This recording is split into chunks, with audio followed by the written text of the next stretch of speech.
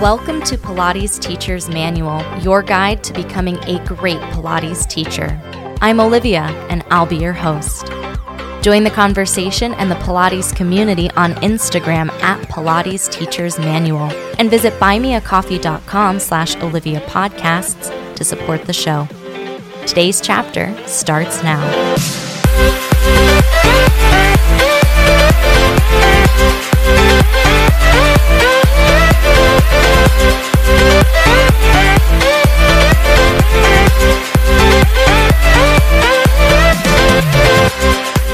Hello, everybody. Welcome back to the podcast. I am super thrilled today to be on with Trent McIntyre, who is a literal Pilates superhero for reasons that will soon become clear. He is a movement educator with over 2 decades of experience. He is the owner of McIntyre Pilates and the founder and author of Fire Up Your Brain, which he will be able to share lots of cool stuff about. So excited to have you on. Thank you so much for joining me, Trent. Thanks for having me. It's a pleasure to be here. What a party. I want to jump right in. How did you come to Pilates? If you can remember your first experience, tell me what was that like? Yeah, my first experience was when I was in college. And, at the time, Pilates was in lawsuit mode where you weren't allowed to say the word Pilates. And so I took dancer-specific conditioning on the reformer. And that's what we had to call it. We had to be very clear about that so we didn't breach any possible issues. So for me, it was a college exposure, and it was directed towards dancers. And so the work had at first a particular angle towards helping to improve dancers' abilities and keep them on the stage. Okay, so it's a bit of a jump to go from I'm doing this Pilates that I can't call Pilates to now I am the founder of like a wild Pilates empire. How did you get inspired to be a teacher in the first place? Yeah, when I went to college, I was one of those people lucky enough to have just a really awesome college experience where I took advantage of every opportunity and said yes to just about everything that came across my lap, even if it was really hard and even if I hated it. I would still do it to get the experience. And when I finished taking the dancer-specific conditioning on the reformer, my professor was like, I'd love for you to TA the class. And I'm like, well, yes. Okay, the answer is yes. I don't know what I'm getting myself into, but I'll do that. And then because I was also in her kinesiology class, she asked me to TA that class at the same time. So I went from, while being a student and taking these courses, to then assisting with the course. And how the assisting with the course worked is basically I took on students as my clients. And so I didn't even know that I would want to teach. I didn't know that I was going to teach or pursue a life in this world. It was through working with these dancers that it just really started to spark an interest in helping other people. So did you, or I guess I should say, what was your teacher training sort of process? Did you do a comprehensive training? Did you start just with the reformer and then build? What was that like for you? Yeah, I have a kind of an interesting and patched together situation where, I spent 4 years in college working in the movement therapies, Pilates. And in that movement therapies category, I was doing Laban movement analysis. I was doing Bartenia fundamentals and Feldenkrais and you name it. I had great exposure to all these modalities to the point where I had a different view on movement solutions from the beginning. So I didn't start with a comprehensive Pilates training and have that be my window that I was looking through. I started with this dynamic application of all these modalities. But the thing is that it really was my own story and my own recovery of my own injury that brought it together. Because I still, at that point, wasn't pursuing a career in teaching. I wasn't trying to, go and become a Pilates teacher. That wasn't even really a thing that was on the radar for most people at that time, But, I'll just tell you the story. I was fortunate enough to dance at a high level when I was in college, and our university brought in, for the dancers in the crowd, they'll get this. If you're not a dancer, it's okay. But they were able to bring in the New York City Ballet, the Balanchine Trust. So that meant that somebody from New York City Ballet who was in charge of George Balanchine's work would come in and set this very important work. So just know if you're not a dancer, it's such an honor to be able to be involved in that level of an artist. And so the demand was severe, it was intense, and at the end of it, I could barely walk. I would get up in the morning and like shuffle to the shower and have such pain from the knees down. And I thought I might be just done. This is bad. And being in college, I didn't have resources. I wasn't going to therapy or getting massage or knew what to do. And honestly, when I asked people what to do, the things that they suggested were ridiculous. And it was just like, it ranged from put icy hot on it and wrap it in cellophane. And it was just like crazy things. It was like, yeah, that doesn't really address the problem. I have a real problem here. And I was home for Christmas, and I was just kind of complaining to my mom about how much pain I was in, and I just don't get it. Like, why from the knees down? Why is it such a problem and so intense on both sides? And I just don't get it. And she looked at me and she said, "Oh, Trent, that's because you were born with cerebral palsy." And I was like, wait, what? First of all, what is that? What are you even saying right now? And so I was 19 when I found out that I had a class 1 cerebral palsy. And a lot of people have a class 1, and you would never know by looking at somebody with a class 1 that there's any issues, that they had any kind of brain injury at birth. It's not something until you get like a class 3, usually, then you can see when you look at somebody, like there's a marked gait or there's some kind of dysfunction that's very clear. And so I was upset at first, but in the long run, it became a gift that I didn't know. I didn't grow up having that label. And she's like, "Do you remember when you were 3?" And I was like, "I don't remember 3." But she sparked my memory by saying, the doctors decided to put casts on your legs to force your heels down, because the side effect for me from the cerebral palsy was that I couldn't put my heels down. My Achilles tendon was so short that I couldn't put my heels down. Now, there's a difference between being a toe walker and having the ability to put the heels down. In my case, I didn't have the range, and so they put casts on my legs and forced my heels to the ground. No surgeries, nothing invasive, which is probably good in the long run. But I was like, I do remember that, because I remember my brother putting garbage bags on my casts and then throwing me in the snowbank, because that was hilarious, because I wouldn't be able to walk very well because I had casts on, right? Because I did both legs at the same time. That's my only memory.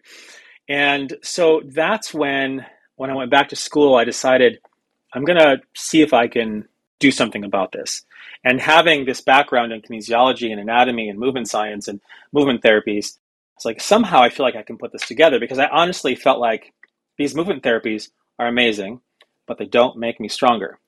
This Pilates thing makes me really strong, but it's not enough patterning. It just isn't enough patterning with what my body needs. So what if I put them together? So what I did is I started inventing exercises, and I started journaling, massive amounts of journaling on exercises that would work, things that didn't work, things that made it better, things that made it worse, how long the benefits would last. And I rehabbed my own injury. And I was able to get through the chronic inflammation and have a successful college career and then dance professionally afterwards. So that was like a very important moment that became the catalyst for where I am now. That is totally wild to find out something about your childhood that suddenly is the missing piece of why things are the way they are. That's got to be an insane experience. And another thing that you said that really resonated with me is a lot of teachers that I talk to start in Pilates and kind of do what you did in reverse, in that they start Pilates and then they widen their lens, because the Pilates lens is very specific and very narrow. And then they bring in all these movement modalities. But to start immediately from having, I've got 5 different things that I have this experience in. So you're not stuck in one lens. You already have multiple ways of looking at problem solving, and to be able to identify what was missing in your own rehab and then solve your own problem. That's very Joseph Pilates of you. Very cool. Yeah. I think, my whole life, I thought the way I felt was normal. My tightness and my restriction, this is just how people feel. And then till it wasn't. And, getting into dance before even college was really so therapeutic, because there was so much mobility and strengthening that made my body feel better.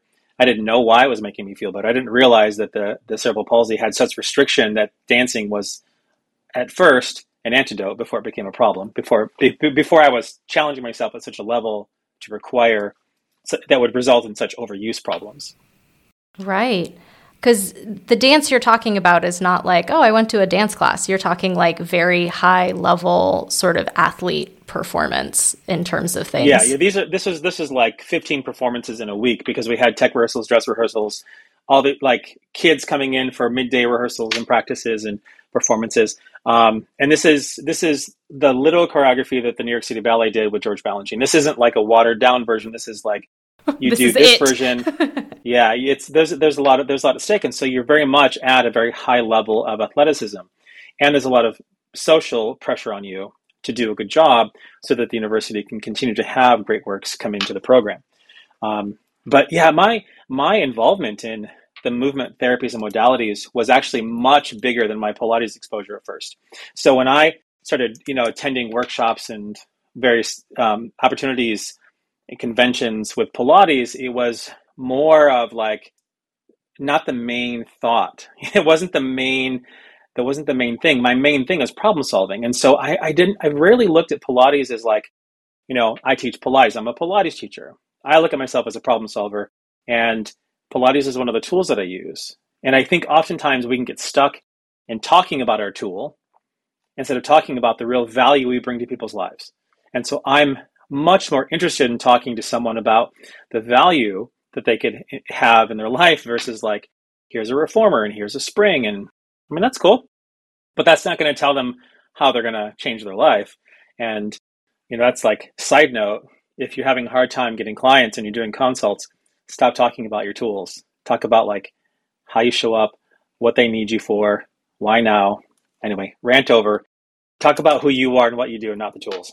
Yeah, I think that's super valuable because I think Pilates teachers, I hang out mostly with Pilates teachers and we love talking about our tools. But I think from a client's perspective, a little bit of a reformer introduction I definitely appreciated when I first got on it. And I was like, what is this torture device? But beyond that, it's like, how am I going to get stronger? How am I going to be able to do the thing that I can't do right now? How is this going to help me get there? I think you're onto something. I'm very curious when I talk to somebody, what's at stake for them? Why do you want to have this conversation with me? Why now? What's at stake? What's going to improve in your life where you go, yeah, this is really worth spending time with you doing this work? And that's where I'm working towards something that's greater than just hip mobility or strong abdominals or functioning pellet, whatever it is. Those things are valuable, but like, why? What's at stake? What are they going to be able to do? Can they continue to do stairs? Can they carry buckets of water to their animals in the barn? Like, what is it that's at stake for them? And that's more interesting, and I think keeps it fresher for me in terms of problem solving, because I'm working towards something that's real in their life, not just something that's on a chart or in a book or what I'm supposed to do. Definitely, yes.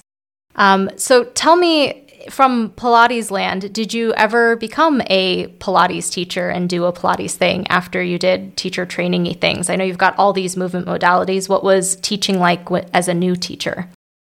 Yeah, I went into a studio that was brand new, and I don't want to name any programs because I'm not here to like raise anybody up or bring anybody down. So I'll just say that this is my experience. I was brought into a studio. It was the first one to open in the area when I moved to Metro Detroit. And they're like, okay, I see you have extensive background. You have this training, but we really need you to go through our program. I'm like, okay, great. That sounds great. So I go through the program, and then it was like, yeah, I don't really love memorizing books and spitting back sentences that I'm supposed to say. So it was helpful, gave me perspective, but it was like, actually, I think I've got a better idea. I think the idea here is to apply the patterning of movement therapies to the power of what these machines can do in a body.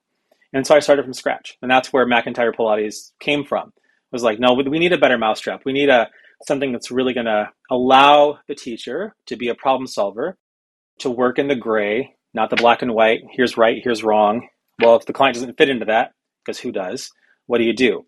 And then you feel like you're not good enough and you're failing. But really, if you can just step back and be a problem solver and not have to have the answer first, then I think it's a healthier space to live in. So I wasn't interested in memorizing the answer and then having to know the answer before I saw the client. I want to see the client and like, who are you? What's going on? What's most important to you? let's see if this works. And then based on the response, let's go here next. Like follow the path where we're getting results and avoid the path where it's like nothing's happening. Let's go someplace else then. So it was actually taking a full program was like, yeah, I want to go the other way. It was helpful, but I want to go the other way because I feel like I can help more people and I can have a bigger impact with my clients and also other teachers that want to go off and be problem solvers. This is really inspiring because I have had experiences where I'm like, sometimes the silver lining of this experience is that I know that I don't want to do this or I don't want to do it this way. And like super kudos to you for recognizing before you were like too deep in to be like, yeah, actually, this isn't how I would like to solve problems or this isn't how I want to teach. And I'm getting this just from talking to you and kind of your personality and also all of the experience, all the work that you've done, that it sounds like you knew really clearly for yourself what you wanted to be as a teacher and like how you wanted your teaching to look, how you wanted your experience to look.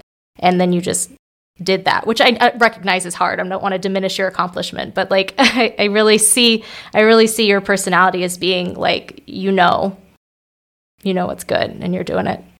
Yeah. I remember there was a moment at the studio where there was another teacher who was really representing this company, like top to bottom. They're the representative, and I had made an adjustment on the equipment. I was on the Cadillac, and had my client doing an exercise, and she came across the room like, Stop.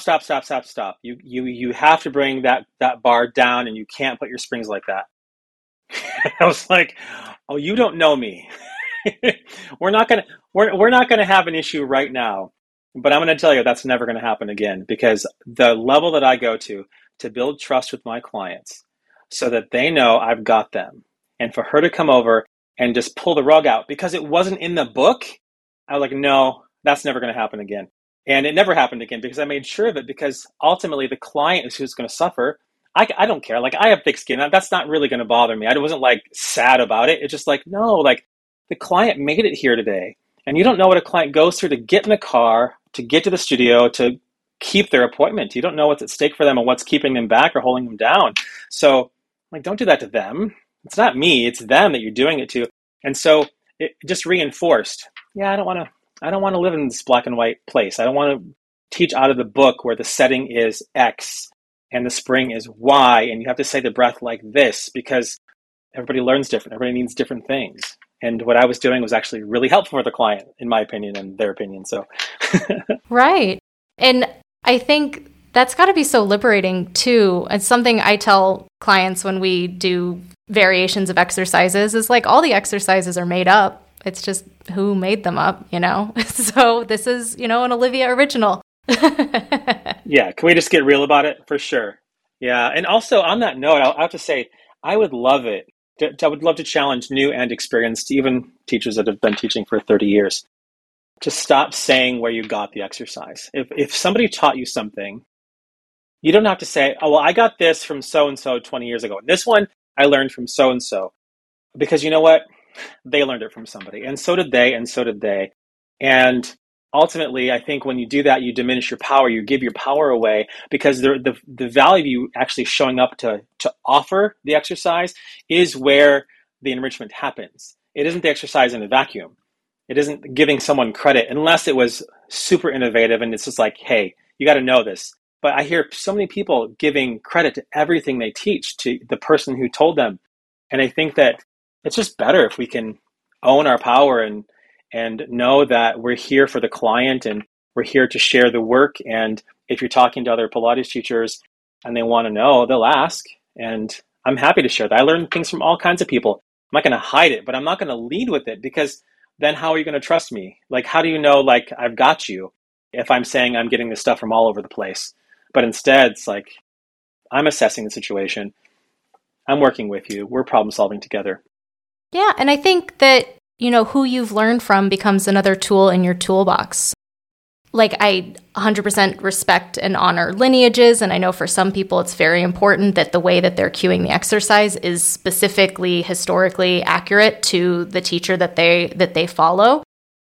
But I also recognize that the fact that you as a teacher recognize that exercise is going to be a good fit for your client, that you can give them that exercise and you giving them the exercise, and you're not going to do it exactly the same, even if you were trying, that it's your way of doing it. And because you have that relationship with your client, that makes it more effective. They don't care who other Pilates teachers are. It occurs to me, because when I first got into Pilates, there is a lot of, I don't know if it's gatekeeping necessarily, but there's a lot of who knows who and who's done what with who and did where. And you're expected, there's like a really high barrier to entry in terms of like, well, I studied with so-and-so. And that's really, really cool. And I honor and respect that. And from a historical perspective, it's super neat. But I can see in a teaching way, if I was in class and it didn't matter, like, why? Just give me the exercise. Yeah, I love lineages. I love that there are people that want to follow and honor the way an idea was presented and kind of preserve that. I don't love that it has to be an argument. I think it's so silly because, one of the things I love most about any workshop or course I've taught is the diversity in the room. I'd rather have the diversity. I'd rather have someone who's teaching a lineage, classic, authentic, whatever you want to call it, with somebody who's coming from a different background, who's creative, who's a problem solver, and is going to think outside the box, because it's a better experience for everybody. And you can see what you like and what you don't like and get ideas in different ways because of that uniqueness. So I'd rather just, honor it for everybody, Yeah. It's not a fight. It doesn't have to be a fight. That's a waste of energy for sure. You, again, seemed really sure of yourself when you came into Movement Land, but can you reflect a bit on how your teaching has changed over time or what you've noticed in yourself as you taught? Yeah. I don't know. I think I was born with like an extra bucket of confidence. I'm not really sure why I was so confident and so sure. I didn't have a reason not to, I guess. I don't know. I just was like, yep, this is what I'm doing. This makes total sense. I'm going to reinvent everything. I'm going to put my name on it. Sure. Who does that, And I got a lot of flack for it too. Like people are like, who do you think you are putting your name next to Pilates? And I was like, you know what? I love the challenge, but I didn't just open up a studio and call it McIntyre Pilates.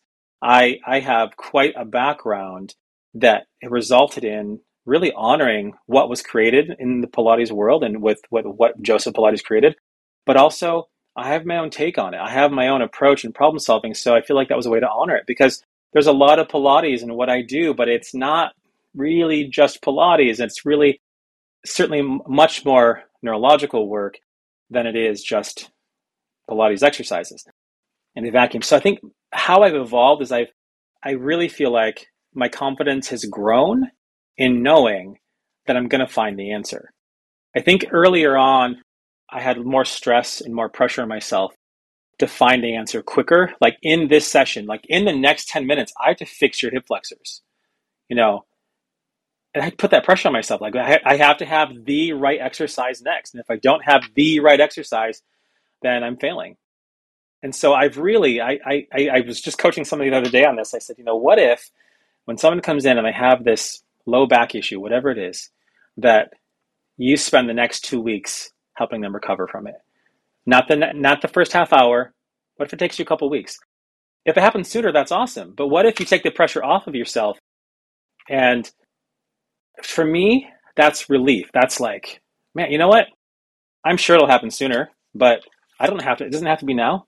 I don't know what's going on. I don't know what their situation is. I don't know what caused it. I have to get information. I have to learn about what's really going on here. And I don't ever want to be in a position where my client approaches me with fix me.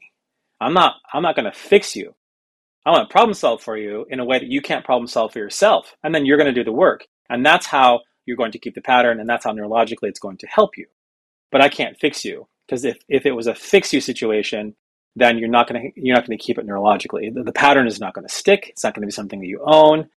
And it's why, you get a surgery, it fixes the problem, but now you have all these other side effects and bad patterning because you didn't do it yourself. It's not neurologically wound into your practice. It was something that was done to fix a problem, like a hip replacement, which is great. We need that. But then also, not only do we have to recover from the fact that you have an artificial hip, but we have to recover from the surgery itself. So it does become complicated to think you're supposed to fix somebody in one session. I want to spread that out and give myself the freedom to make those decisions. So I think over time, it's really changed into less pressure and then helping other people feel less pressure to know the answer up front. Yeah. I mean, I would get clients' intake forms and then have a session with them. Like they'd fill out the intake form and then give it to you. And then you start the session. And then I've like got to know all things about, ankle surgeries. And I'm like, okay, well, but I love this idea of seeing yourself as like a co-conspirator with your client, because they have answers. They know what works in their body. And like, just like you had done all of this journaling about this made it worse, this made it better. They know, oh, when I do a bunch of crunches, my back hurts. And when I do a back bend, it feels better.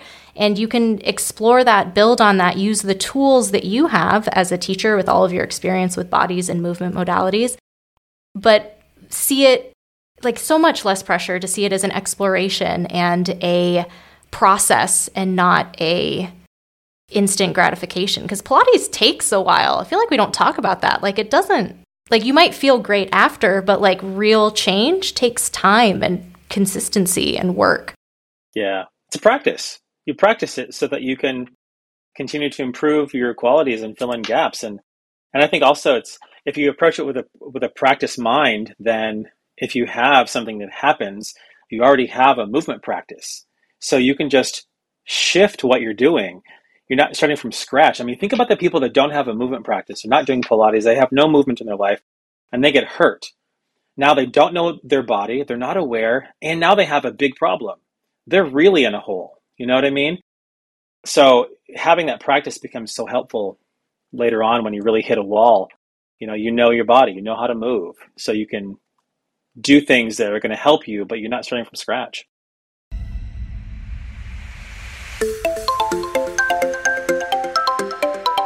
Hi there. I hope you're enjoying today's chapter so far. There's great stuff coming up after the break too.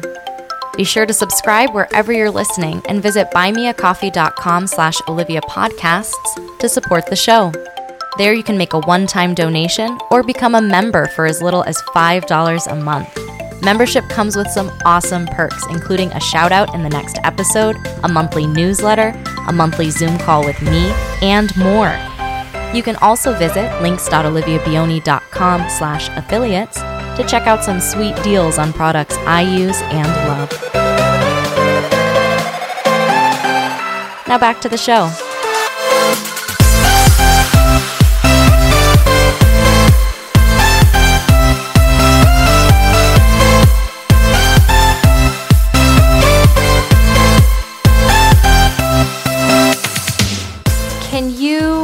I don't know where I want to go from this. I do want to get your advice for new teachers, but I also want to know how you started really combining this patterning and this neurology component to your Pilates. So where do you want to go from here? Because I want to go everywhere. Well, I'll talk about that. I tend to be a super researcher, super nerd, and when books started being published and literature and research was being released more commonly in the public about the fact that our brains are plastic and that, there's all these things around the brain, I'm like, I should read this stuff. This might be helpful for me in my work. I should really check this out. And like books like The Body Keeps the Score, all of this stuff. And I'm open the books and I'm like, this is exactly what I'm doing. This is how I'm teaching. This is what and I just couldn't believe, like book after book after book was confirming what I'd been doing for years. And it was like, oh, I don't need research. I just need the validation for what I'm doing is real. And so then what it did is it gave me a vocabulary. It wasn't that like one day I'm like, you know what, starting today, I'm doing neurological work. I'd always been doing that. I did that with myself first. It was about finding a pattern that could stick, reinforcing it, having that pattern be stronger than the one that I had prior so that I could actually have a new pattern take over. Because you don't forget the pattern until you have a pattern strong enough to live on. And even then, the older you get, the harder it is to lose that old pattern. But I got this vocabulary. Like I've been working with the brain this whole time. Now I have words. I can create more intention around this and lean in to this idea. And I think it's really needed in the Pilates world. I think it's a missing piece for teachers that are struggling because they have so much at their fingertips. It's valuable, and they're missing a really big piece of the puzzle that I discovered along the way. And I just want to share it with people. Yeah, I mean, in my own work, I work with a lot of older adults, and so I know that that becomes a growing concern in terms of balance and coordination and like our brain's involved in all of our movements, and it's definitely to not address it is like we're not going to do any leg exercises. Like who needs legs? Like you need your brain. Like we need to work our brain. Can you break down for people who may not be familiar when you're talking about a pattern? Can you give me like kind of an example of like what a pattern might be and how you would change it? Let's make this really easy for people because when you start talking about the brain, Pilates teachers can get really like, yeah, I teach Pilates. I don't really do this brain stuff. But I'm going to tell you, if you teach Pilates, you're doing brain stuff. You're just really primarily focused in proprioception. You're just focused on muscles and joints, and that's awesome and needed and important. But what's missing is your visual system and your vestibular system. And when you put all three of those together, that's really where it's at.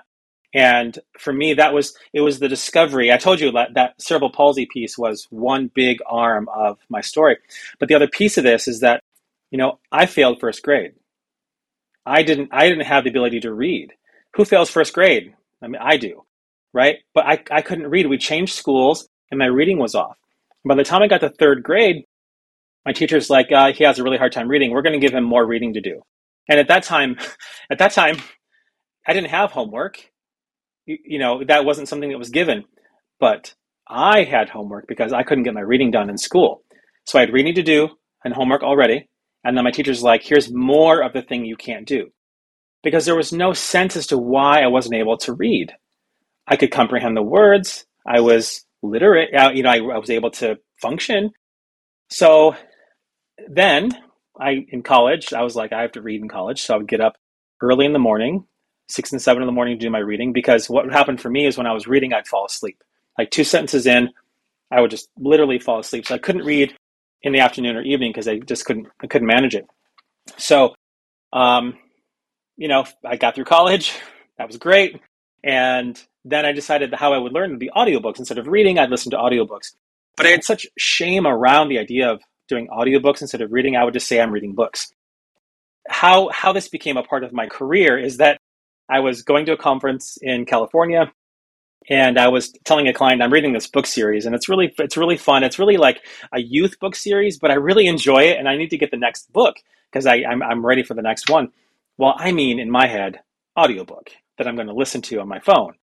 So the next time she comes in, she brings me a copy of that book to read. And I'm like, oh, now I've got to get the audiobook and listen to it on the plane so I can report back that, oh, thank you so much for the book. It was great. All this story I have to manufacture around this issue because I know that I'm not going to be able to read the book. I go to the conference and I do just like a few minutes of vision therapy with somebody at a booth. And it was like, that was awesome. And I went back to my booth and a friend had stopped by and I missed them. So they wrote me this like page-long note. And I picked up the paper and I read it like I've never read in my life. I couldn't believe how fast I read. And I was like, whoa, that's amazing. And that was like the spark of, I've got to bring the eyes into my work. I have to do this. And when I started doing research, and you can look at, there's like really high level intensive programs that do this kind of work. There's vision therapists that specialize that do amazing work. But for me, I was like, yeah, I'm really like 8 inside and I want a game. I want to make this fun and accessible because vision therapy and vestibular therapy is super serious and boring. Like it just is. And every client that I get that comes in that's been to those therapies, they bring me their worksheets and I'm like, do you do your homework? And they're like, no, it's terrible. I hate it. It's boring. It hurts. I'm like, yeah, let's make this fun. So it was really the fact that I discovered that the eyes played such a huge role in my life that I really dove into bringing that to my work. And so when you talk about patterning and you talk about like issues with a client, let's make this about the teacher, okay? You're with your client, you're on the reformer, and you keep having to correct their pelvis. They keep tucking their pelvis under as they push the machine out. And you're like, no, I want your pelvis here. And you tell them all the things to use and how to hold it. And you give them a prop and all of the things. And they just can't make it work. Well, you are using their proprioception system to fix an issue that lives in a higher order system. It lives in the eyes, it lives in the inner ear. So if you have a weakness in your eyes or a weakness in the inner ear, you can't fix it at the proprioception level because your brain listens to your eyes first. It's going to override whatever's going on in the joint. So you can get that person literally off the reformer. I use the brain speed ball that I invented because I had to make it a game. So I was like, we play a game of brain speed ball, we get back on the reformer, and look, the pelvis works fine. Because we exercise the eyes. We got the visual system, which the brain needs to change and fill in gaps. So that's a long story to tell you. Like that's how I got here. That's wild. Oh my gosh. And I know exactly what you're talking about because as soon as you're like, they keep tucking their pelvis, I'm like, let's get a ball. Let's poke them here. Like, let's do these things. And you're trying to help. You're trying to help with the tools that you have, but this is a different system. That's so interesting. And it's got to change the way you teach because once you know, it's like I'm trying to solve an apple problem with a banana and you just keep giving them banana, but they need an apple. So how has that changed sort of the way you teach? Is this something you like bring out on occasion? Do you do specific classes for this when clients work with you? Is it totally client-centered? Like how has this changed the way you teach? Or so with clients, they're coming into my studio, they're coming to McIntyre Pilates for their Pilates class, for their Pilates session. So this game, it lasts for like a minute or 3 minutes. This is not like now you're here for brain therapy.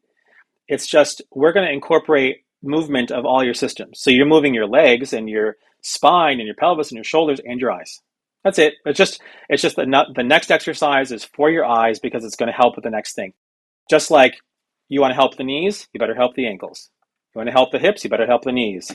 You want to help the ribs, you better help the pelvis. You have to work up the chain with how our bodies function. So you want to help your whole system and your brain actually be able to fix what's going on, you better address your eyes because your eyes are taking in 80% of the information your brain needs to function. So you're leaving out a huge piece if there's a gap there, if there's a weakness. And I don't mean acuity. I don't mean like how sharp you see something. I literally mean the range of motion of your eyes, the strength of your eyes, how well they work together, because all those muscles tie to controlling your eyes. And if your eyes can't work together, then the information going to your brain is cloudy and it's off and it's compensated. And then, then your output is compensated. Because if you have better sensory input, you get better output across the board for everything. This is like for me, a different way of thinking about things. Like I'm super excited. Your book is on my reading list because I feel like just like in Pilates, and you've been in the Pilates land longer than I have, but there's this trend towards, it's like an addition trend where it's like, okay, well, we understand muscles pretty well and we understand bones pretty well. And now we're talking about other systems that are that are like drastically affecting how our muscles and bones do the thing that they do and rubber band move us around like Muppets. But this brain piece, it seems to be like very not included in current trainings, but I see where the need is there for like all populations, not just older adults. Like you were talking about people who have wide-ranging stuff going on. Yeah. It really is the go-to tool for, like, if you have kids and you want to help them with their focus and regulation and sort of like their inner environment, it's awesome. It just helps them so much. When you're talking about fall prevention, you better be talking about the inner ear. Because if you want to help people with balance, it isn't putting them on a wobble disc, by the way. Like, that's great for some stability training and some reaction, but that's not balance. And so often, standing on a wobble cushion is looked at as balance training. But to do balance training, you have to be moving your head. You have to find all the pathways where you're moving your head in various positions and movements. Otherwise, you're not really doing balance training because balance lives in the inner ear. That vestibular system has to be addressed. And so often we're laying on your back still, and we're sitting still, and we're prone still. There's not a lot of intentional head and eye movement. I think that, I love Pilates. I feel like I have to put disclaimers out all the time. I do love Pilates, but I don't think that Joseph Pilates had all the ingredients necessary for life in the world. So I love that, awesome, cool, intelligent people such as yourself are contributing to Pilates in a way that makes the work for more people. Yeah. I think Joseph Pilates was brilliant. And I don't think for a moment that he was done creating. And I don't see his work as something that start and stopped, and that is Pilates. I love that there are people who want to teach the way they know has been taught. I think that's a lot of value. It does preserve history. It's really important. But if you just look at the evolution of the reformer, it's been many things. It had weights attached to it at one point. It wasn't even springs. That was insane. I'm so glad that we didn't do that because I'm not a height person. I would not be up on a 20-foot platform with counterweights moving the bed. No thanks. Not for me. Yeah. So for me, I don't think he was done creating. And when I look at the furniture line that converts into equipment and the innovation, he was really innovative. And certainly I think that any modality that has time evolves and gets incorporated into other things and becomes what it needs to be to help the people of the time. Yeah, I do think I see Joe, first and foremost as an inventor and like yourself as a problem solver, that people came in and they had problems. Their feet didn't do what they wanted, or their knee didn't do what they wanted, their hip didn't do what they wanted. And so even within lineages, when we see differences between exercises, it just my personal thought that Joe may have taught them differently because someone needed something different. And it doesn't make it less Pilates or like less good because you do this version or this version. It's like, what are we addressing? Like, what is the problem that we're solving? It's going to be different for different people. Yeah, for sure. Can you share a bit about this movement gap? Because you've alluded to, but Pilates teachers are in like a really great place to help people in ways that others aren't. So tell me about this. This is like, if there's one thing you can take away from our conversation, this is it. I'm telling you, this is a game changer if you have this perspective, because this is what's happening in our world. Your clients, the people around you, they're getting injured. They're having some kind of dysfunction, some kind of disease. They go to PT, they go to their therapies, they go to their doctor, and then they're done with those people and they're not better. And so they fall into what I call as the movement gap, where they're done with what the medical profession can help them with, which is super important. But the medical profession is not designed to take you across the finish line. It never was. So you can't look at it like that. It's not that we have to be mad at them. It's more like, what is it? Okay, now that we know that they're not there to take you across the finish line 100%, how do you fill in that gap? Because that's where you sit. You're done with the PT, you're done with the therapies that you needed. You're not really able to do the things you want to do in your life. And Pilates teachers sit in this space where that's exactly what we do. And if you can see yourself in that space and you can talk to your clients about that's what you do. Somebody comes in and you specialize in helping people out of that movement gap, your schedule will be full because there's gazillions of people who are in that gap and suffering and not knowing what to do and how to get better. And they're not going to go to the gym. They're not going to ride a bike. They're not going to go for a walk. They don't know what to do and they don't feel well. So that movement gap is just really an opportunity. And I believe in my heart that it's the future of our profession. It's the future of how we do what we do because we have such freedoms in the work we do. We don't have walls controlling all the moves we make. And that's beautiful. But that's really the opportunity. If you can see through the lens of where clients are really sitting in their life, then it's huge. You have better conversations with your clients and it helps your client understand your role in their life.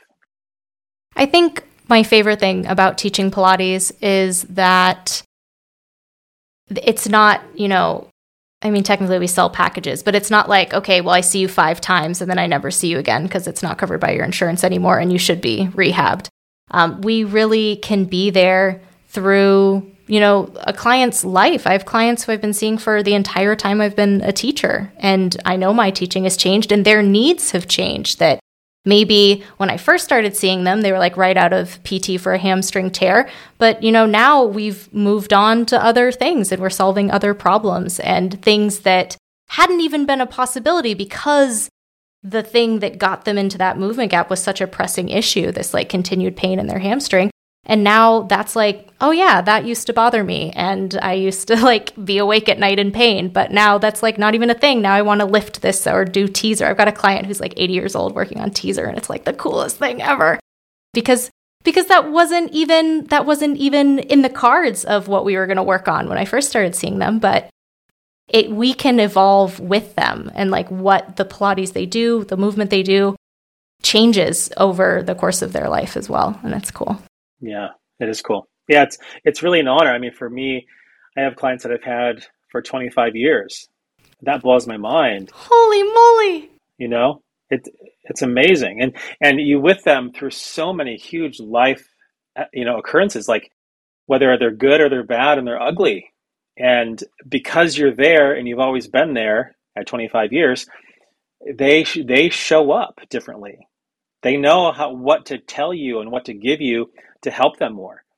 You know, the newer client doesn't know what to say, doesn't know what to share that they should share. Or, those clients are like 3 months in, oh yeah, I forgot to tell you, I have part of my spine is artificial. I had it removed and caged back together. You're like, what? You're telling me that now? Goodness gracious, right? I didn't know you needed to know. It's like, yeah, I need to know these things, because they don't know how to see us. They don't know how we fill the gaps in their life. And that's why I'm telling you, like, to talk about the movement gap, to talk about filling in that space, and to have the training and the experience with people that do that, so that you can talk to your clients with that. They'll understand you. They'll know how to show up, and you'll be able to do better work with them. Yes, definitely. What is your advice for new teachers who maybe they're in teacher training and maybe they're hearing this and they're like, wow, this is cool. What can you share for them? Well, I mean, a couple of things. First of all, like capital R, relax. Just relax. Just relax.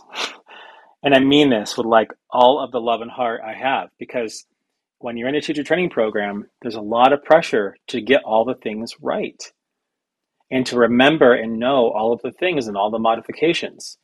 And I would much rather have a teacher that could sit and be with somebody and be present and take in what's going on and give them a few solutions that are meaningful than making sure they do 17 exercises in this order with these springs and this breath.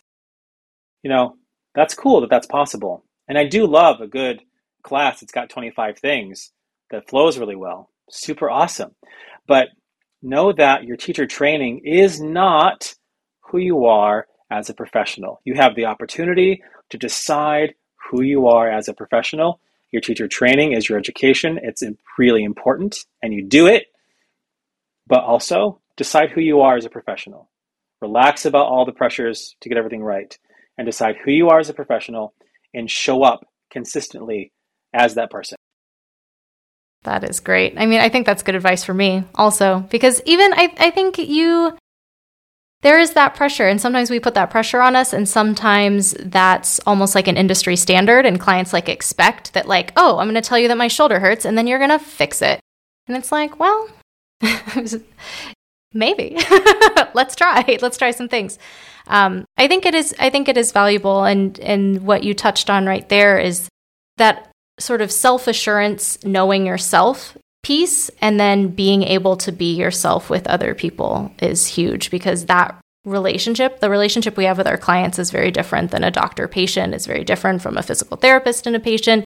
Like, we are with our clients through their lives. Like, I know people whose grandkids are going off to college for the first time, and people who are getting married and they're on vacation. They're just like all of these life moments. Like, we're not like a part of it, but we're like a part of it at the same time. Well, you're part of the support structure. I mean, you are how they're able to go do these things, how they can stand up and how they can walk and function and have joy and dance and all the things that they want to do. Move their kids in, help with the grandkids, build the loft at college, whatever it might be. That's so true. That's so, so true. So it's not like you aren't doing a million things, but if people wanted to hang out with you or know more about what you're working on, how can they find you, connect with you, and learn all about the brain? Yeah, I would invite everyone to go to fireupyourbrain.com. And that's where you can really get more information on my story, and I kind of unpack failing first grade and just kind of share share the journey because I think we all have our own journey. And I think if you can see someone's journey, you can start to reflect on your own because your own story matters in your work. And the more you can bring your story to your work and how you problem solve and how you help clients, the more meaningful it is for your clients and the more real you show up as. You're not just showing up as someone who's spitting back your teacher training manuals, but you had a struggle and you got through your struggle and you know what it's like. And so your clients can relate to that. So that's my invitation. Excellent. Is there anything else you want to share or touch on that I did not ask you about? Anything else you want to chip in? I would just say this. I would encourage every teacher to make the promise that I make to my clients. I promise my clients on a regular basis, one of three things is going to happen. It's going to get better, it's going to get worse, or it's going to stay the same. I promise. I do that because I don't want any pressure more than I already put on myself to do a good job, to be perfect, to have the right answer. So they know I'm going to make choices and it's going to work. It's not going to work. It's going to stay the same. But know that the reason why you're going to choose to work with me is because based on what happens, I'm going to make another choice and we're going to go another direction. So if it's not working, I'll make another choice. If it's staying the same, I'll make another choice. But if it's getting better, I'm going to lean in. And that's why you're going to want to work with me. So if you need clients, that's the story you share. If that's something you feel like it resonates with you and you can own and you can practice, it's a shift for some people, but it's the reality of what happens. It's either going to get better, worse, or stay the same every time. One of those three things is going to happen. It's like, for me, that's like such an exhale moment, even though I know that that's true. It just like makes me exhale and relax a bit because another pressure that I think Pilates teachers put on themselves is like what you do in the session is super important, but it's not what they do for the other 23 hours of their day and the other 7 days of their week. And so sometimes, you'll have a client, they do Swan, and then they're like, oh my gosh, my back is killing me. And then they blame Swan. And it's like, maybe it's your oldest child leaving home. Like, I don't know. I'm not a psychologist, but it's possible that that's stressful, or that there's other things going on. And so to be on the same page with your clients and say, look, this is what we're going to do together. And then I also tell them that they do other things in their life that could also be it. No, I think you're onto something there. And to say that up front, I think is just having that communication with your clients and being like, look, here's how it goes. We'll go from there. Yeah, and it helps remove that fix me issue. I don't ever want a teacher to be in a position where your clients are saying, fix me. That's a client that I'm firing quickly. If they can't shift out of fix me, I can't work with them because they don't want me. They don't need me. They want someone who's going to do it for them. I'm gonna be annoying because I'm not going to do it for you. I'm going to make you do it over and over again. You're not going to like me because you don't want to do that. But I mean, research supports what you're saying though, Trent, because people who are an active participant in their recovery are more likely to recover. So good. Imagine like neurologically reinforcing the pattern yourself actually accomplishes the goal versus having somebody do it for you. Well, when you put it like that, Trent, why are we all doing that? Well, I'll tell you, what's really beautiful is that Pilates teachers can fill in the gap until the client can do it themselves. There's a lot of value in helping get them going, but it doesn't mean you always do it for them. You might assist them and show them and guide them and mirror them and support them physically with hands-on corrections, but that at some point training wheels are off and they're not depending on you to fix them. Right. What are we going to do? Follow them around and poke their pelvis constantly and be like, no, not like that. Yeah, no, that's fantastic. Well, I want to thank you so much for your time, for coming on, for sharing your story. What you said about sharing stories, I think is huge. And that's a big thing of every conversation I have with teachers is I want to know how you got from where you were to where you are, because that's literally what being alive is like. And as Pilates teachers, we all come at the work with our own experience and our own what resonates with us and the problems we see and solve and all of that. So thank you so much for sharing your story and your advice today, Trent. Oh, you're welcome. Olivia, this was a great time. Thanks so much.